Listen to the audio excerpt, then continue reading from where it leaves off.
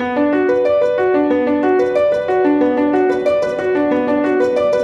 Kimberly C. Paul. As I travel throughout each state, I realize that death is just a moment. It is how we live until that moment that matters. Finding connection with friends, family, and complete strangers. Journey with me. This is the Live Well, Die Well Tour.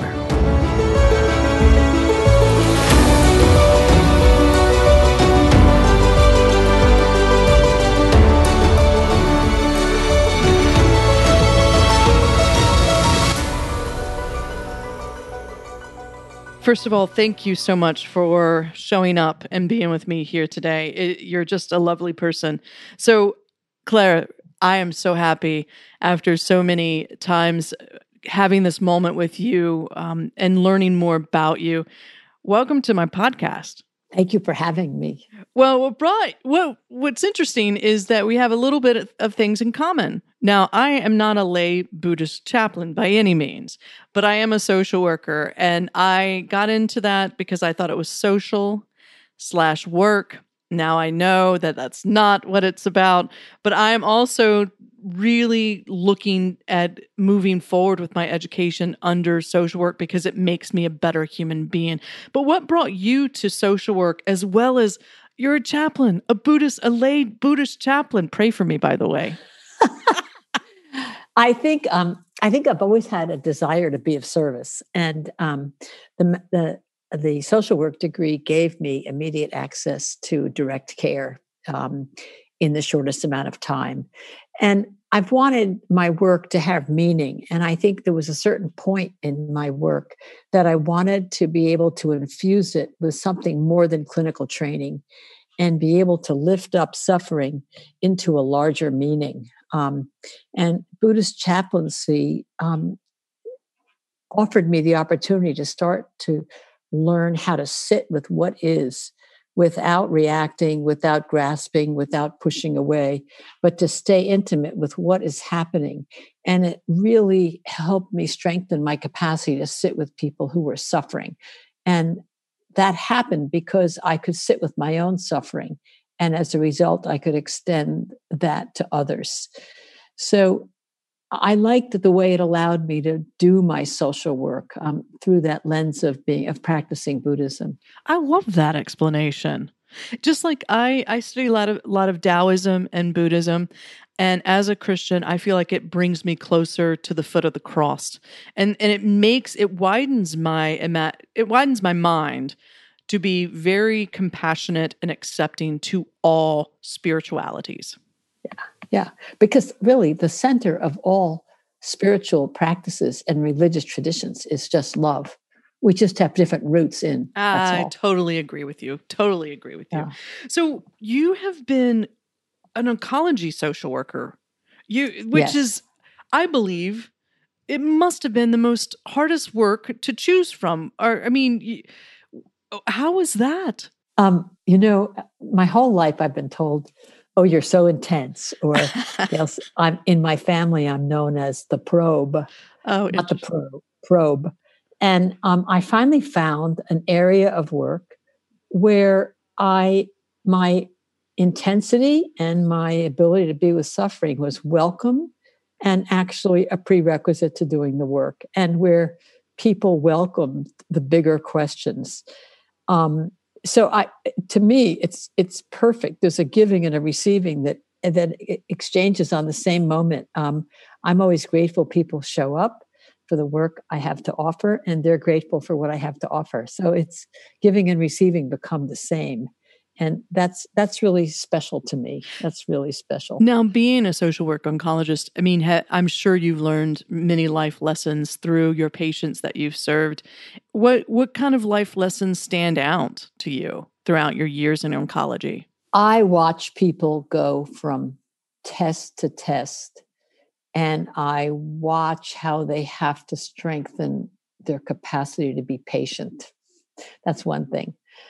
I've also learned the importance of seizing the moment, that our lives change in a millisecond.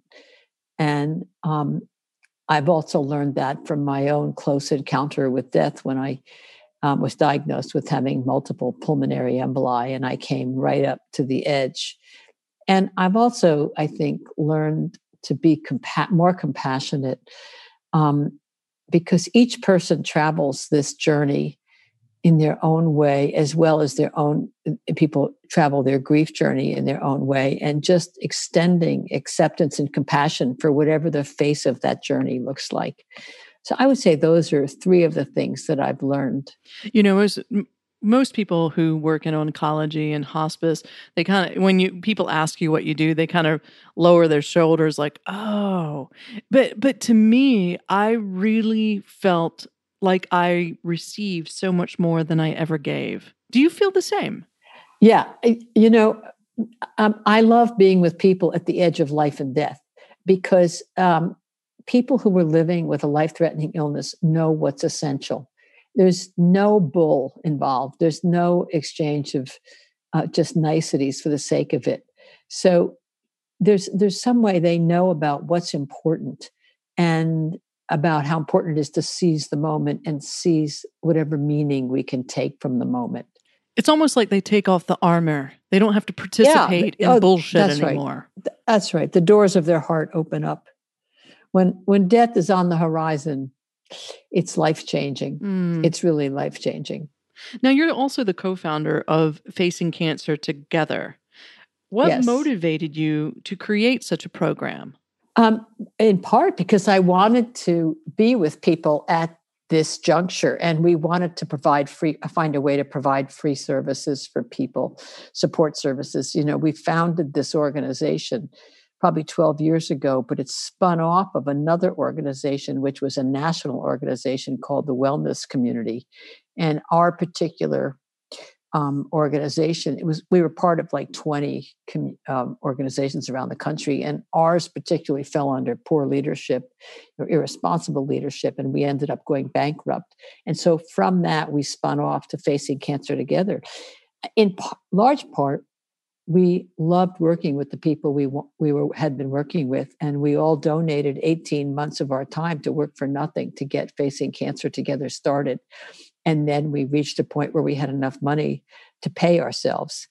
So it's more of the same of just being with people at very critical points in their life and finding a way to help them end their life or enhance their life in ways that they want. But it all starts with, I don't think there's a heart stronger than the heart of a volunteer. That's how hospice started. That's how Facing Cancer started. It's people that have the passion, that lay it on the line, and then one day hope that maybe I will get paid, that really make the mission over profit so much more important. You're changing how people even live by this organization, and what it took to get something like this off the ground is amazing. I think we change how people live and die. Yeah. I think it's both. Absolutely. Actually. Tell us how, we individuals, and I have to include myself, because I'm a student and I know and been in this field, but when someone like my father or someone else is diagnosed with cancer, it's like, I hear, oh, how's the battle going? How's the fight going? And for some reason, I'm like, battle. That seems so not the language I'm looking for. How can we change that? Because my father's living with cancer, not fighting it. He didn't pick cancer to pick a fight with. He happened to get it, and now he's trying to live and face cancer the best he can as he thinks of his quality on this journey. And so I just want us to change how we talk about it. It's so interesting that you say this. I think everyone speaks about cancer with their own language, but when I'm working with people, one of the things that I try and ask them over and over is to reframe from the fighting language to saying, what is it this cancer is asking of you that you need to strengthen in yourself to live with it? And the last chapter in my new book, Opening to Grief, is called Welcoming the Life That's Yours. And so what do we mean by welcoming? It means, how do we accept what we've been given? how do we work with what we've been given? How do we allow what we've been given to open our hearts, whether we like it or not? And in many cases, we don't like what we've been given, but we don't have a choice. It's sort of a little bit like the Serenity Prayer, which something about give me the wisdom to. Well, I'm not very coherent. I know it, but I can't. Yeah, pull it it's up like right give me this the minute. wisdom to know the difference. I Between hear you, but I don't think I could quote it. between what I can change and what I can't change. Right, and the Something wisdom like to know that. the difference. See, together we And make one. yeah, so when you have cancer, there's no, you have it, and there's no way for it to be different. There's an expression in the field: what we resist will persist. So the question is, how can we not tighten against it, but open to it and see what we can learn from this difficult situation we're in? You mentioned your new book, Opening to Grief. Before I want to talk specifically about that one, this is your second book, Opening to Grief, but you have a Yes. first book, Lasting Words. Talk to me a little bit about what was your goals and objectives with writing Lasting Words, and how did that open the door to Opening to Grief? That's an interesting question. Lasting Words was my thesis during my Buddhist chaplaincy. And my teacher, Joan Halifax, said this should be a book. And so at that point, I took it to a publisher in a completed form who took it just about completely as it was. So I was concentrating on contemplative practices for end of life, and my book came out of that. And what I did was I researched. I did two things. I researched common issues that come up for people at the end of life, and I also researched common concerns people have.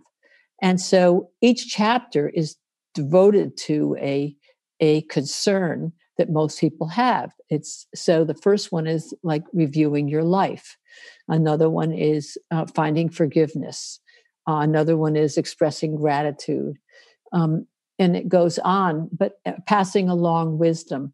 And most people, when they get a diagnosis that they feel might be life-threatening, they begin to wonder, what are people going to remember me for? What difference has my life made?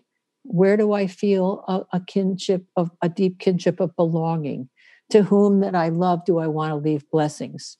And so the book came out of those needs and wishes that I hear a lot from people I work with. The wish to know that their life made a difference is really important. So in Lasting Words, there's a variety of exercises that people can do to create, quote unquote, lasting words as a form of legacy to pass on to their loved ones.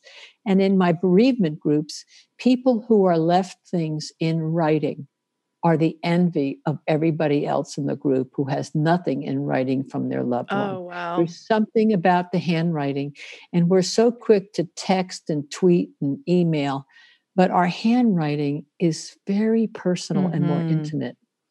And we really need to pay attention to that and be more conscious about getting things in writing if we're sick to people we love. Absolutely. Absolutely. Yeah. So what's with the title Opening to Grief? I love that title, by the way. Opening to Grief is an invitation.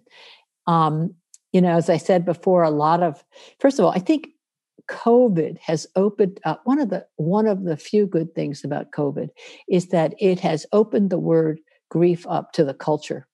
So the culture is now more accepting of grief. We read about it in the New York Times, we read about it in the Atlantic, and we're slowly learning more and more about the nuances of grief. And so Opening to Grief, the title is an invitation to be with your grief and to let your grief open your heart. We're all grieving. The whole world is grieving. And as I said, what we resist will persist. So allowing room and time for our grief. And each chapter is kind of a way to hold grief, a resource. But letting it open our mind, our heart to ourselves also allows us to open our hearts to others. And we will connect with others more deeply if we can open to our own grief. I love that. Absolutely love that. So what do you hope? Do you hope the book helps people understand not to numb out to grief, but to really lean into it? I hope the book normalizes the whole range of feelings that people have. I hope it helps people identify ways they're grieving that they may not have a clue. For instance, anger, irritation, irritability, loneliness, gratitude. Those are all expressions of grief. Grief is not just sorrow and sadness. It has many, many faces. And I want people to know that however they're grieving is the right way for them to grieve, and to feel, most of all, that they're not alone, that the book, I hope, is a companion. Most of the endorsers wrote something about the book as a companion. And I love my that. co-author and I were so pleased because we wanted people to feel less alone, and that they were part of a larger community in this world of people who all suffer in the same way. Now, where do people find this new book? Everywhere. Oh, Amazon. yay. Amazon. Well, no, I always say to people, review the book on Amazon, but buy it locally. Thank because you. Our small little bookstores are really at risk for going under. And we need to keep them. We so need to keep them. We need to go be able to hold a book and browse and see whether we want to buy it. So you can order it. It should be available at any bookstore by order. I double that. I only did book signings at independent bookstores across the United States because independent bookstores just saved my life when I was a youngster. And, it's those people. So yes, I definitely am going to go on Amazon and review the book, but I will call my local Wilmington, North Carolina independent bookstore and get them to order it for me, because it is important, especially during these times. So, yes. So what's crazy is not only have you're co-founder of Facing Cancer, you're writing books, but you still maintain a private practice in Brookline, Massachusetts. You do, and you offer like workshops and one-on-one counseling. I mean, how are you doing all of this?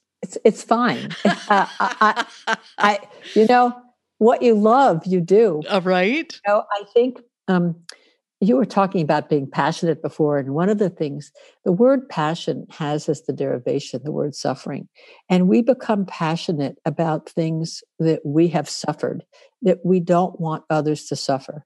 And I think when I was younger, I had a mother who had such a painful history. She could never talk about her life. And when she died, I realized I knew little or nothing about her by her own wanting. And it's been a source of pain to me since she isn't here.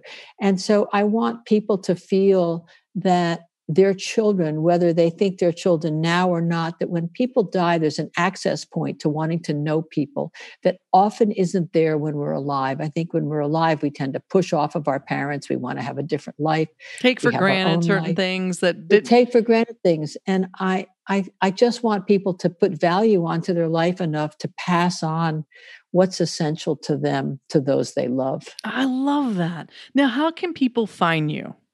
Well, you can go to my website, openingtogrief.com, and there's an email access, or you can email me directly at clairebwillis@gmail.com. I tell you, I can't express how fortunate I feel to have been talking to you today. You are a fire starter for sure. And going into that change maker, you're just on fire. You just want to help people. And I can feel your energy and what it does coming across. And I can't wait to dive into your new book, Opening to Grief. And Claire, thank you so much for taking the time out of your busy schedule to show them. Thanks. Yeah, to show them, to have a conversation. Thanks a lot for having me. This was fun. I love talking about this stuff. I love it too. And look, if there's anything that I can do to support your work and on a social media level, please don't hesitate to ask. All of that is great. After you finish reading it and you feel it's of value, promote it. That's the only way we can do it, because there's no live anything now. No. Which is so disappointing. Well, I hope one day. What I'm coming to realize that not even these platforms that are so really important right now, such as Zoom and other things that we use, they are essential. But I know that it will not take away from the face-to-face, because I'm still so desperate for it. Yeah, and we all are. Hey, thank you so much for your work and your Thank impact. you, and good luck on your journey. Thank you and so much. And if there's any way I can be of support, don't hesitate to call me. I love it, Claire. Thank you so much. Okay, bye-bye. Thanks for joining us today. And remember, you're the designer. This podcast is produced by Jason Andre with 7 Season Films. If you're interested in telling your story via podcast, look him up. You can find him at 7seasonfilms.com.